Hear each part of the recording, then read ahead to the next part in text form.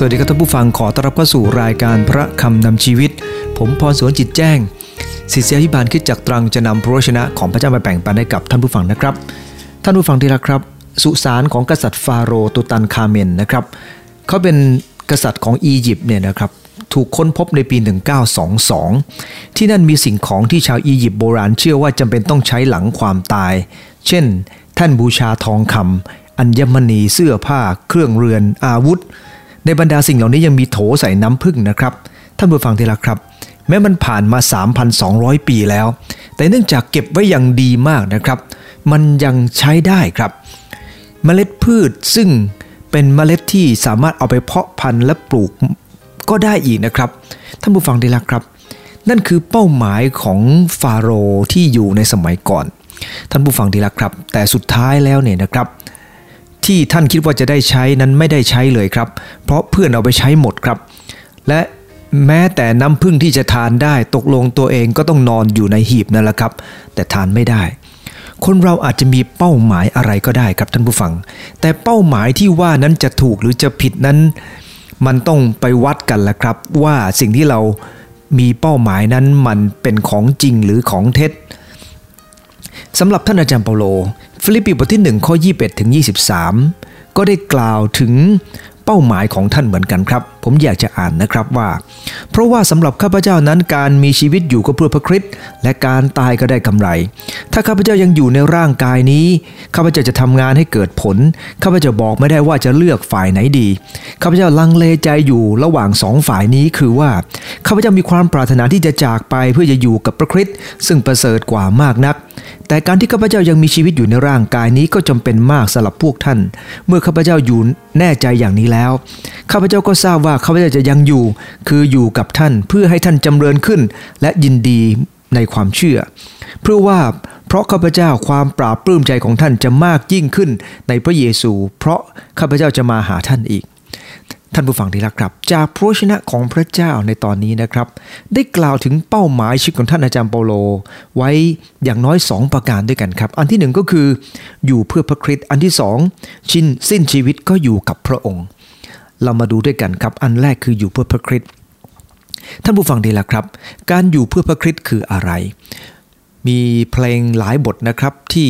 แต่งออกมาว่าอยู่เพื่อพระคริสต์ชีวิตถวายพระองค์แต่จริงๆเนี่ยครับคำว่าอยู่เพื่อพระเยซูคริสต์หมายถึงอะไรอยู่เพื่อพระเยซูคริสต์ไม่ใช่อยู่เพื่อทำกิจทางศาสนาอยู่เพื่อพระเยซูคริสต์เจ้าไม่ได้หมายความว่าอยู่เพื่อจะไปรับพรมาจากพระเยซูเท่านั้นแต่อยู่เพื่อพระเยซูคริสต์เจ้าคืออยู่เพื่อเป็นพรให้กับคนอื่นครับพระคัมภีร์ในตอนนี้ในข้อที่21บอกว่าสำหรับข้าพเจ้านั้นการมีชีวิตอยู่เพื่อพระคริสต์อะไรคือการอยู่เพื่อพระคริสต์อ่านข้อ23ข้าพเจ้ายังทำงานอย่างเกิดผลซึ่งหมายถึงว่าข้าพเจ้าจำเป็นมากสำหรับพวกท่านในข้อ24ข้อ25จึงบอกว่าดังนั้นข้าพเจ้าคิดว่าข้าพเจ้าจะยังอยู่เพื่อท่านจะจำเริญขึ้นสำหรับท่านอาจารย์เปาโลนั้นการมีชีวิตอยู่เพื่อพระคริสต์ก็หมายถึงอยู่เพื่อคนอื่นจะได้รับพระพรจากชีวิตของท่าน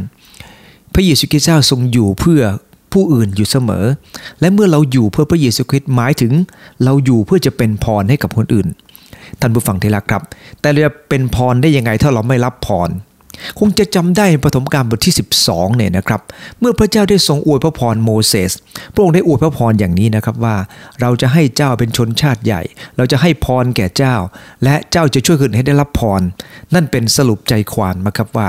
พระเจ้าปรารถนาจะอวยพรเรามากมายครับแต่การที่พระเจ้าทรงอวยพรนั้นเป้าหมายสูงสุดไม่ใช่เพื่อเราจะรับพรเท่านั้นแต่เราจะกลายเป็นพรไปยังผู้อื่นด้วยท่านผู้ฟังที่รักครับในฟิลิปปีบทที่4บทที่3นะครับข้อที่8ได้กล่าวว่าแท้จริงข้าพเจ้าถือว่าสิ่งสารพัดเป็นไร้ประโยชน์เพราะเห็นแก่ความประเสริฐแห่งความรู้ถึงพระคริสต์เพราะเหตุพระองค์นั้นข้าพเจ้ายอมสละสิ่งสารพัดถือว่าสิ่งเหล่านั้นเป็นหยากเยื่อเพื่อข้าพเจ้าจะได้พระคริสต์ทำไมท่านได้กล่าวเช่นนั้นครับการอยู่เพื่อพระคริสต์อยากจะรู้จักพระเยซูคริสต์อยากจะติดตามพระองค์นั้นเพราะพระเยซูคริสต์ไม่ใช่เรื่องของแค่ศาสนาแต่เป็นเรื่องของประสบการณ์ที่เราสามารถมีจริงกับพระองค์เจ้าได้ท่านผู้ฟังที่รักครับทำไมคริสเตียนจึงอยากอยู่เพื่อพระเยซูคริสต์ท่านผู้ฟังที่รักครับ นั่นเพราะเราเข้าใจความรักของพระองค์ที่มีต่อเราเดฟบานอนนะครับได้เล่าว่าพ่อของเขาบาดเจ็บจากสงครามนะครับเป็นร้อยตีอยู่ในแอฟริกาเหนือในช่วงสงครามโลกครั้งที่2ร่างกายของพ่อนั้นไม่เคยแข็งแรงอีกเลยครับแต่หลังจากเหตุการณ์นั้นนะครับเขาไม่เคยเข้าใจว่าทำไมท่านบาดเจ็บต่อมาทีหลังมีคนมาบอกนะครับแม้พ่อจะเจ็บขานะครับแต่พ่อก็ไม่เคยบ่นครับทำมาหากินเลี้ยงดูครอบครัวตลอดเวลาเป็นเหตุให้เขารักพ่อครับแคร์ความรู้สึกของพ่อตลอดเวลาเนื่องจากว่ารู้ว่าพ่อรักเขาดังนั้นคริสเตียนนะครับถ้าใครเข้าใจว่าพระเยซูคริสต์เจ้ารักเราเพียงไรพระองค์ทรงยอมเจ็บปวดเพื่อเรามากขนาดไหนพระองค์ทรงยอมสละจากสวรรคสถานลงมาบังเกิดเพื่อในโลกนี้เพื่อจะตายไถ่บาปเราท่านผู้ฟังที่รักครับมันเป็นความรู้สึกว่าเราได้รับพระพรจากพระองค์มากดังนั้นไม่แปลกใจครับว่าทำไมคริสเตียนจึงยอมอดทนและติดตามพระเยซูคริสต์เพราะนั่นเกิดจากความเข้าใจท่านผู้ฟังที่รักครับการอยู่เพื่อพระเยซูคริสต์อย่างที่บอกแล้วนะครับก็คือการที่เราเข้าใจพระคุณของพระองค์ที่มีต่อเราและดำเนินชีวิตเป็นพรให้กับคนที่อยู่รอบข้างเราครับโดยเริ่มต้นจากความใส่ใจความเข้าใจความอดทนที่จะทำให้คนเหล่านั้นได้รับพรจากพระเจ้าแต่ถ้าไม่เริ่มต้นจากความใส่ใจก่อนไม่มีความรักอยู่ข้างในมันจะเป็นการฝืนใจอย่างมากครับแต่ถ้าเมื่อความรักของพระคริสต์ได้เข้าอยู่ในใจของเราเหมือนพระคัมภีร์ใน2โครินธ์บท5ข้อ14นะครับก็ได้พูดถึงเพราะความรักของพระคริสต์ได้อยู่ในใจของเราท่านผู้ฟังที่รักครับเมื่อความรักของพระองค์ครอบครองใจของเราเราจึงอยากจะอยู่เพื่อพระองค์อยากจะอยู่เพื่อคนอื่นอยากจะอยู่เพื่อเป็นประโยชน์ให้กับหลายคนสังเกตนะครับว่าในโลกนี้มีหลายคนทีเดียวที่เมื่อเขาเองนั้นมีความรักครอบครองอย่างแท้จริงนะครับเขายอมเพื่อสิ่งนั้นได้ยกตัวอย่างบางคนนะครับไปอนุรักษ์ธรรมชาติเนี่ยนะครับตัวเองลำบากต้องไปอยู่ในที่ไปดูแลสัตว์เนี่ยนะครับแต่เขาก็ยินดีที่จะลำบากเหล่านั้นเพราะรักสัตว์เหล่านั้นท่านผู้ฟังได้ละครับสำหรับคริสเตียนเรารักพระเยซูคริสต์เพราะพระองค์ทรงรักเราเมื่อพระองค์ทรงรักเราเนี่ยนะครับเราก็จะรักคนอื่นใส่ใจสนใจความรู้สึกคนอื่นซึ่งสิ่งเหล่านี้ต้องขอพระเจ้านะครับให้เรามีหัวใจอย่างพระองค์เมื่อเรามีหัวใจอย่างพระองค์เราจะมีการพัฒนาการด้าน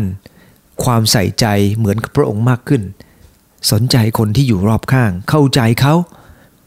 และพยายามที่จะช่วยเหลือเขาในโรมบทที่15ข้อที่1นะครับก็ได้บันทึกบอกว่าพวกเราซึ่งเป็นคนที่มีความเชื่อเข้มแข็งก็จะอดทนต่อคนที่มีความเชื่อที่เคร่งครัดในข้อยิ้มและไม่ครวญทำสิ่งใดตามความพอใจของตนเราทุกคนจงกระทำให้เพื่อนบ้านพอใจเพื่อนำประโยชน์และการพัฒนามาให้เขาท่านผู้ฟังที่รักครับต้องอ่านพระคัมภีร์ตรงนี้ดีๆอย่าไปจับอยู่แค่บางข้อบางตอนนะครับพระคัมภีร์ได้บันทึกบอกว่ามีหลายคนนะครับที่มีความเชื่อในข้อยิ้มแต่ที่เราอดทนกับเขาเนี่ยเพื่อจะนำการพัฒนามาให้กับเขาไม่ใช่หมายความว่าเราเอาใจเขาเฉยๆถ้าเราอ่านบทที่15ในข้อที่2ตอนต้นจะเหมือนกับว่าเราตามใจคนแต่ความจริงไม่ใช่ครับสิ่งที่เราทำนั้นที่ยอมอดทนเพื่อคนอื่นเพื่อเขาจะรับประโยชน์และพัฒนาไม่ได้หมายความว่าให้เขาได้รับกำลังใจอย่างเดียวแต่เขาจะรับการพัฒนามากขึ้นดังนั้นเราจะพูดในอีกในหนึ่งก็คือว่าการอยู่เพื่อพระเยซูคริสต์คือการอยู่เพื่อจะพัฒนาคนอื่นไม่ใช่อยู่เพื่อคนอื่นเท่านั้นนะครับอยู่เพื่อพัฒนาเขาถ้าอยู่เพื่อเขาก็คือทำอะไรก็ตามใจเขานั่นไม่ได้แปลว่าอยู่เพื่อพระเยซูคริสต์อยู่เพื่อพระเยซูคริสต์เจ้าต้องอยู่บนหลักการที่ถูกต้องด้วยคือพัฒนาให้เขาเติบโตท่านผู้ฟังที่รักครับแต่การที่จะช่วยคนอื่นได้เนี่ยนะครับบางทีมันลำบากเลยแหละครับเดวิดดิลลาร์ดนะครับเขาต้องการช่วยพนักงานสถาปนิกรุ่นใหม่ของเขาให้เข้าใจความต้องการของลูกค้าที่ว่าจ้างให้ออกแบบท่านผู้ฟังที่รักครับเขาจึงส่งสถาปนิกรุ่นใหม่ของเขานะครับไปนอนค้างคืนโดยสวมชุดนอนแล้วก็อยู่ในสภาพเดียวกับคนสูงอายุที่อายุ 80-90 ปีใส่เครื่องช่วยฟังเครื่องช่วยหายใจท่านผู้ฟังที่รักครับสลับกับแว่นตา ที่สำหรับคนที่มีปัญหาที่มีด้านสายตาเนี่ยนะครับท่านผู้ฟังดีละครับเขาส่งคนที่อายุไม่มากเนี่ยนะครับไปที่นั่นเพื่อจะได้กลับมาแล้วออกแบบสถานที่ได้อย่างถูกต้องปรากฏว่าเมื่อกลับมาเนี่ยนะครับไปอยู่ไม่กี่วันเนี่ยกลับมาเขาได้คนที่มีประสบการณ์มากกว่าเดิมอีก10เท่ากลับมาด้วยเขาบอกว่าเขาคิดละเอียดมากเพราะการที่ไปอยู่ด้วยความยากลำบากนั้นทำให้เขาคิดละเอียดว่าจะออกแบบยังไงให้คนที่สูงอายุเหล่านี้ได้รับสิ่งที่ดีเขาเข้าใจครับและแบบที่ออกมาก็ดีมากทีเดียวครับนั่นเกิดขึ้นจากเขาเข้าใจใส่ใจและเมื่อยอมลงไปเช่นนั้นสิ่งดีๆก็เกิดขึ้นพระเยซูคริสต์เจ้าเมื่อพระองค์ทรงรับสภาพเป็นมนุษย์ความจริงพระองค์ทรงทราบครับว่ามนุษย์รู้สึกอย่างไรแต่การที่มนุษย์จะไม่มีข้ออ้างปฏิเสธใดๆเลย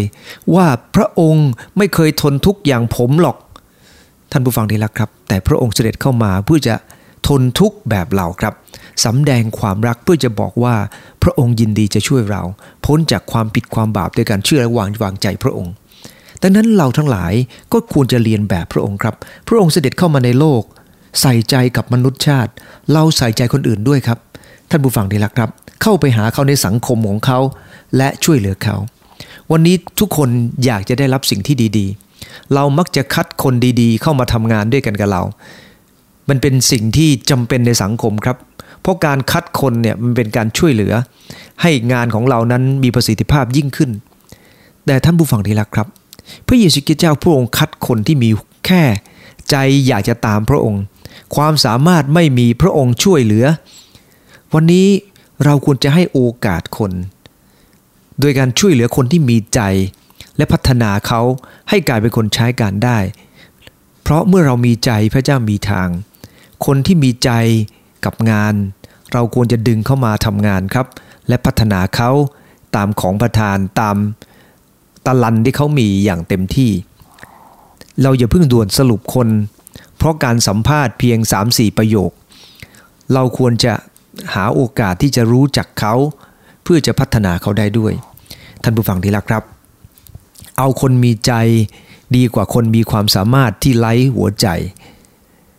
ใน2โครินธ์บท5ข้อที่9ได้พูดถึงว่าเหตุฉะนั้นเราตั้งเป้าว่าจะอยู่ในกายนี้ก็ดีหรือไม่อยู่ก็ดีเราก็จะเป็นที่พอพระทัยของพระองค์เพราะว่าจำเป็นที่เราทุกคนจะต้องปรากฏตัวที่หน้าบัลลังก์ของพระเยซูคริสต์เพื่อทุกคนจะได้รับสมกับการที่ตนประพฤติในร่างกายนี้แล้วแต่จะดีหรือชั่ว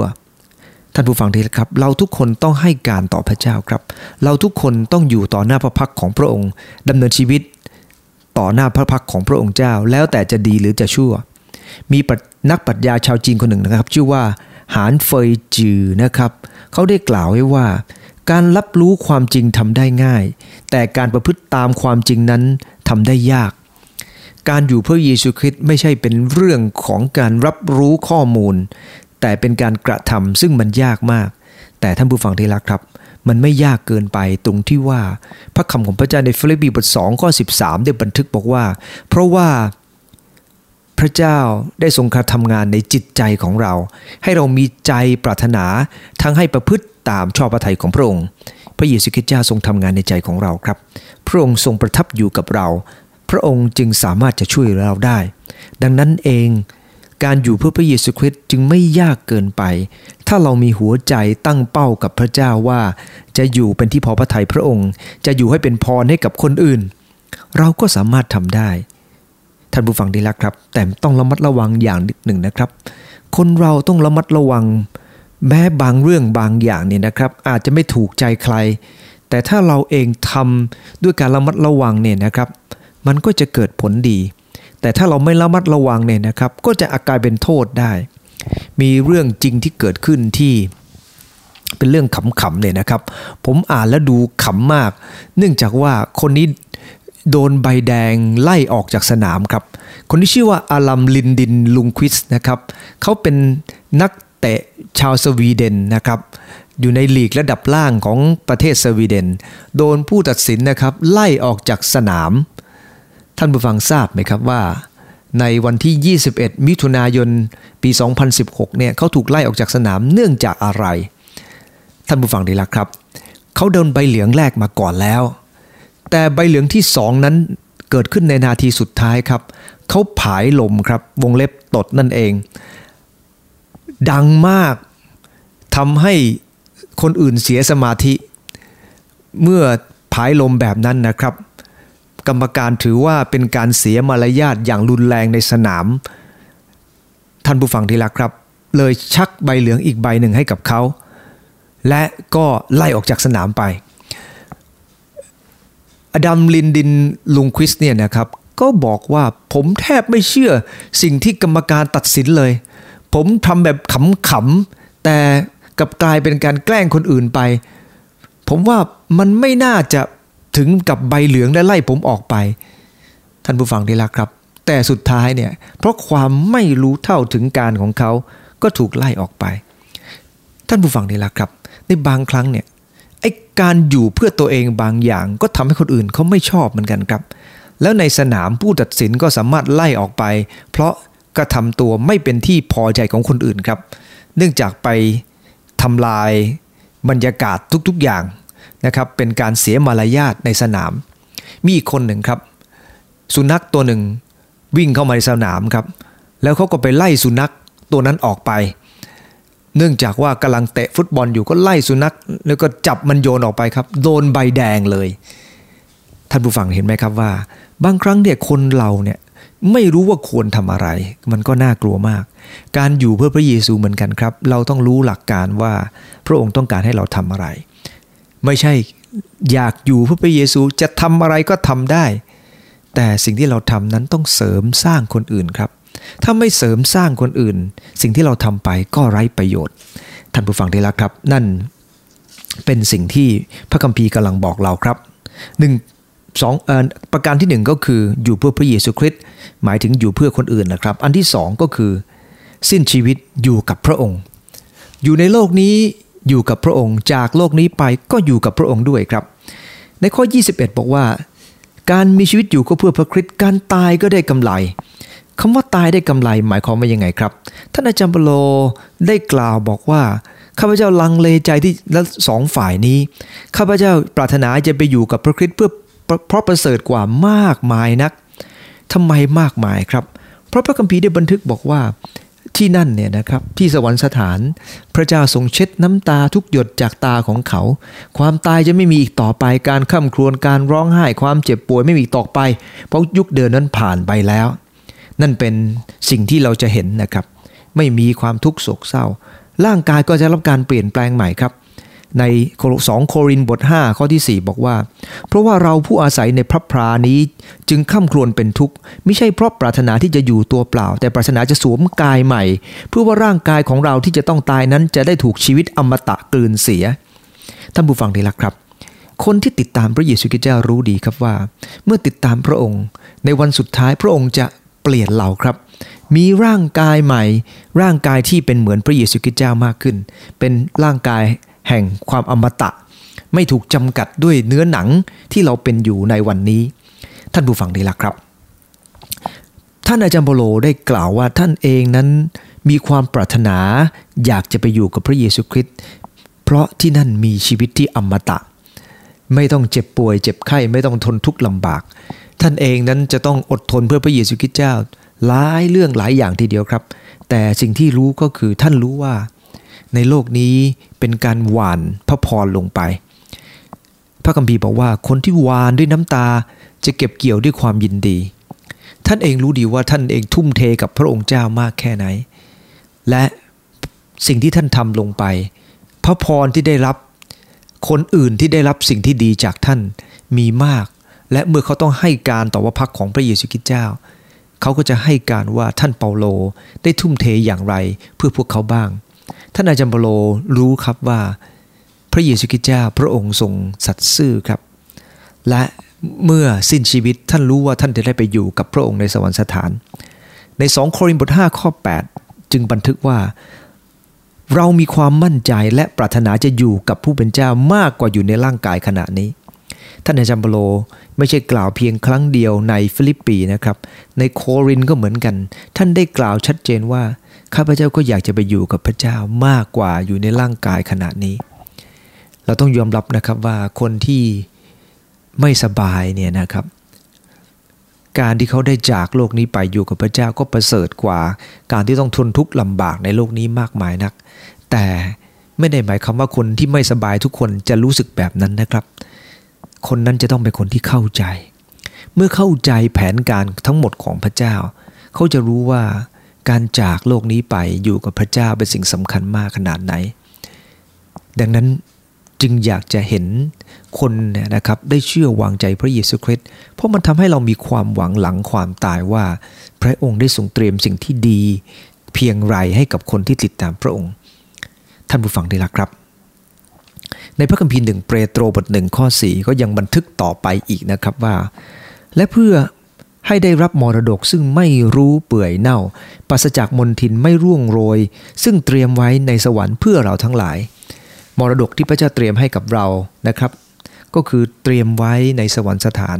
เป็นมรดกที่ไม่มีวันเสื่อมสลายครับแต่การที่จะไปถึงที่นั่นเนี่ยนะครับบางทีเนี่ยเราอาจจะรู้สึกเหน็ดเหนื่อยมาก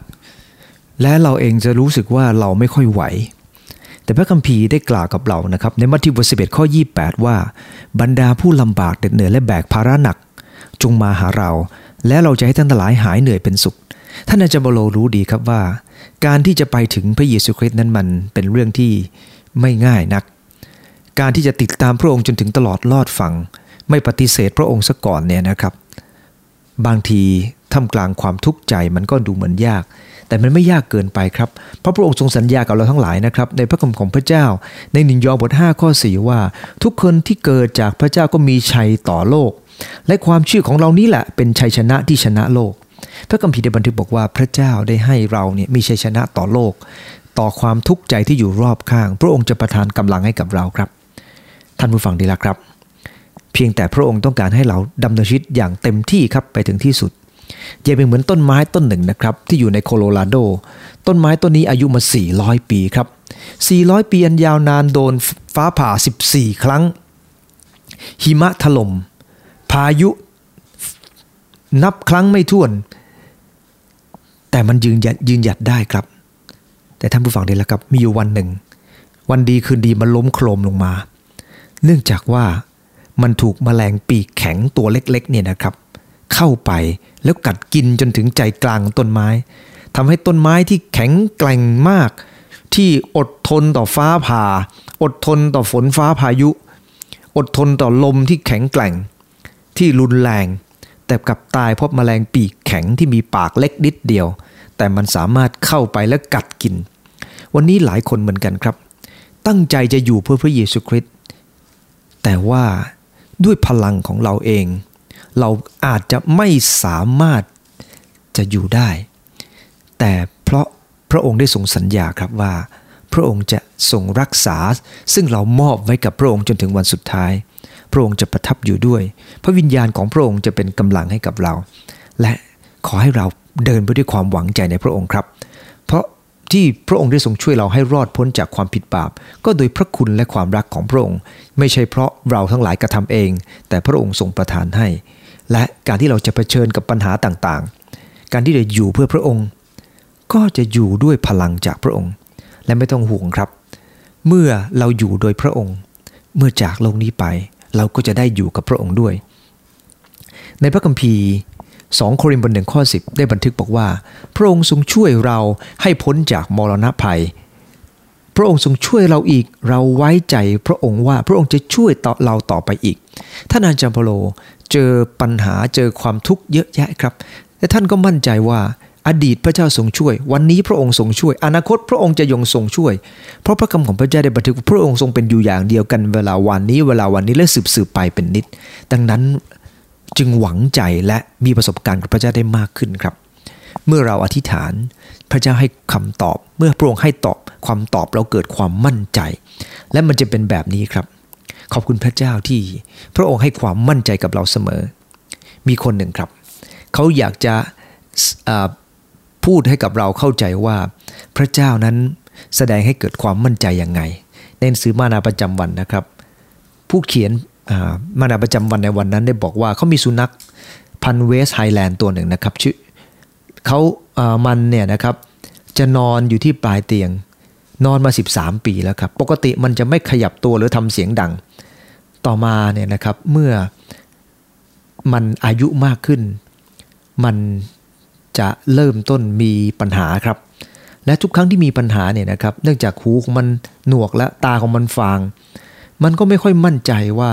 เจ้าของอยู่ใกล้ๆนะครับแต่ในสภาพเช่นนั้นเนี่ยนะครับเจ้าของก็จะสะกิดมันครับพอสะกิดมันนิดหนึ่งนะครับมันก็จะนอนลงและหลับสบายต่อไปท่านผู้ฟังเห็นไหมครับว่ามันอยู่มา13ปีเมื่อหูตาของมันดีมันรู้ว่าเจ้าของอยู่ใกล้แต่เมื่อหูตาของมันไม่ดีมันอาจจะคิดว่าเจ้าของไม่อยู่ใกล้มันแล้วแต่เจ้าของเข้าใจมันครับและช่วยเหลือมันถ้ามนุษย์ยังรักสัตว์ขนาดนี้ท่านผู้ฟังคิดว่าพระเจ้าจะรักเราขนาดไหนที่บ้านผมเนี่ยมีสุนัขหลายตัวลูกสาวเอาใจใส่มากครับลูกสาวผมเป็นคนที่เอาใจใส่สุนัขที่เลี้ยงนี่อย่างดีมากบางตัวเนี่ยเป็นขี่เลื้อนเป็นแล้วเป็นอีกก็ยังเอาใจใส่ดูแลมันอย่างดีท่านผู้ฟังได้ละครับยังมีนกยังมีห่านยังมีเป็ดมีไก่มีปลาสารพัดจะกลายเป็นสวนสัตว์อยู่แล้วครับท่านผู้ฟังได้ละครับเนื่องจากการที่เขาเอาใจใส่ท่านผู้ฟังทราบไหมครับว่าเมื่อเราเห็นความรักของมนุษย์ที่มีต่อสัตว์เล็กๆซึ่งไร้จิตวิญญาณมนุษย์ยังเห็นคุณค่ามันขนาดนั้นพระเจ้าพระองค์ทรงรักเราขนาดไหนเมื่อเราคือจิตวิญญาณที่พระองค์ได้ทรงระบายเข้าไปในเราทั้งหลายพระองค์ทรงเห็นคุณค่าของชีวิตของเราและวันนี้เช่นเดียวกันครับท่านผู้ฟังพระองค์ได้ทรงประทานชีวิตให้กับเราและพระองค์ทรงปรารถนาครับที่จะรับเราไปอยู่กับพระองค์หลังจากที่เราจากโลกนี้ไปพระองค์ไม่ประสงค์ครับที่จะให้เราอยู่ที่อื่นเพียงแต่ในโลกนี้เราต้องตัดสินใจครับตัดสินใจที่จะเดินไปกับพระองค์และบอกพระองค์ว่าพระองค์เจ้าข้าให้กำลังข้าพระองค์ในการเดินไปกับพระองค์เถอะรู้ว่าการดำเนินชีวิตในโลกนี้มันยากเหลือเกินแต่ขอพระองค์เจ้าทรงประทานกำลังให้และพระองค์จะประทานให้ครับท่านผู้ฟังดีละครับผมอยากจะจบลงด้วยพระคัมภีร์อีกข้อหนึ่งนะครับพระคัมภีร์ข้อนี้ได้บันทึกใน1 ยอห์นบท 5 ข้อ 14ว่าและนี่คือความมั่นใจที่เรามีต่อพระองค์คือถ้าเราทูลขอสิ่งใดที่เป็นพระประสงค์ของพระองค์พระองค์ก็ทรงโปรดฟังเราและถ้าเรารู้ว่าพระองค์ทรงโปรดฟังเราเมื่อเราทูลขอสิ่งใดๆเราก็จะรู้ว่าเราได้รับสิ่งที่เราทูลขอนั้นจากพระองค์พระเจ้าสัญญาครับพระองค์จะให้สิ่งที่ดีเมื่อเราอธิษฐานวิงวอนพระองค์ทรงตอบพระองค์ทรงตอบทำให้เกิดเรามีความมั่นใจประสบการณ์ยิ่งทำให้เรามั่นใจว่าจากโลกนี้ไปอยู่กับพระองค์คำสัญญาที่พระองค์ทรงเป็นจริงในโลกนี้ทำให้เรายิ่งมั่นใจคำสัญญาที่อยู่ในพระคัมภีร์อย่างแท้จริงด้วยท่านผู้ฟังที่รักครับและนั่นคือชีวิตของคนคนหนึ่งท่านผู้ฟังในพระคำของพระเจ้าก็ได้กล่าวกับเราถึงชีวิตของหลายคนครับที่อดทนในการติดตามพระเยซูคริสต์เจ้าจนถึงที่สุดท่านยอห์นเป็นคนหนึ่งครับที่ได้ผ่านความทุกข์มากมายจนพระคัมภีร์วิวรณ์ท่านเองเคยถูกจับโยนลงไปในกระทะน้ำร้อนที่เดือดๆนี่นะครับแต่ท่านก็ไม่เคยปฏิเสธพระเยซูคริสต์ท่านรอดมาได้ครับถูกจำอยู่ในคุกที่ปัตมอสและที่นั่นเองพระเจ้าได้ทรงเปิดเผยสิ่งที่จะเกิดขึ้นในอนาคตความหวังใจที่พระองค์ได้ทรงเตรียมไว้สำหรับธรรมิกชนให้กับท่านมากที่สุดคนหนึ่งครับนั่นเป็นเพราะว่าเมื่อคนที่อดทนมากก็จะรับพรจากพระเจ้ามากพระเจ้าทรงทราบดีครับว่าคนหนึ่งคนใดทนทุกอย่างไรเมื่อเราทนมากพระเจ้าก็ประทานพรให้กับเรามากดังนั้นวันนี้นะครับสำหรับท่านเปาโลท่านเป้าหมายของท่านคืออยู่ในโลกนี้อยู่เพื่อพระคริสต์คือการอยู่ให้เป็นพรจากโลกนี้ไปท่านก็อยู่กับพระองค์ขอร่วมใจอธิษฐานครับขอบคุณพระองค์เจ้าอยู่ในโลกนี้ข้าพเจ้าขอปรารถนาจะอยู่เป็นพรให้กับคนที่อยู่รอบข้างข้าพเจ้าเมื่อข้าพเจ้าจากโลกนี้ไปข้าพเจ้าก็มั่นใจว่าไม่ต้องกังวลสิ่งใดเพราะพระองค์ทรงเตรียมพระพรให้กับข้าพเจ้าแล้วขอประทานความมั่นใจคนหนึ่งคนใดที่เหน็ดเหนื่อยแบกภาระหนักและรู้สึกว่าต่อสู้ไม่ไหวขอประทานกำลังให้กับเขาแต่ต้องรักษาเขาช่วยเหลือเขาด้วยอธิษฐานในนามพระเยซูคริสต์เจ้าอาเมนขอ ขอบใจปอทุกท่านครับ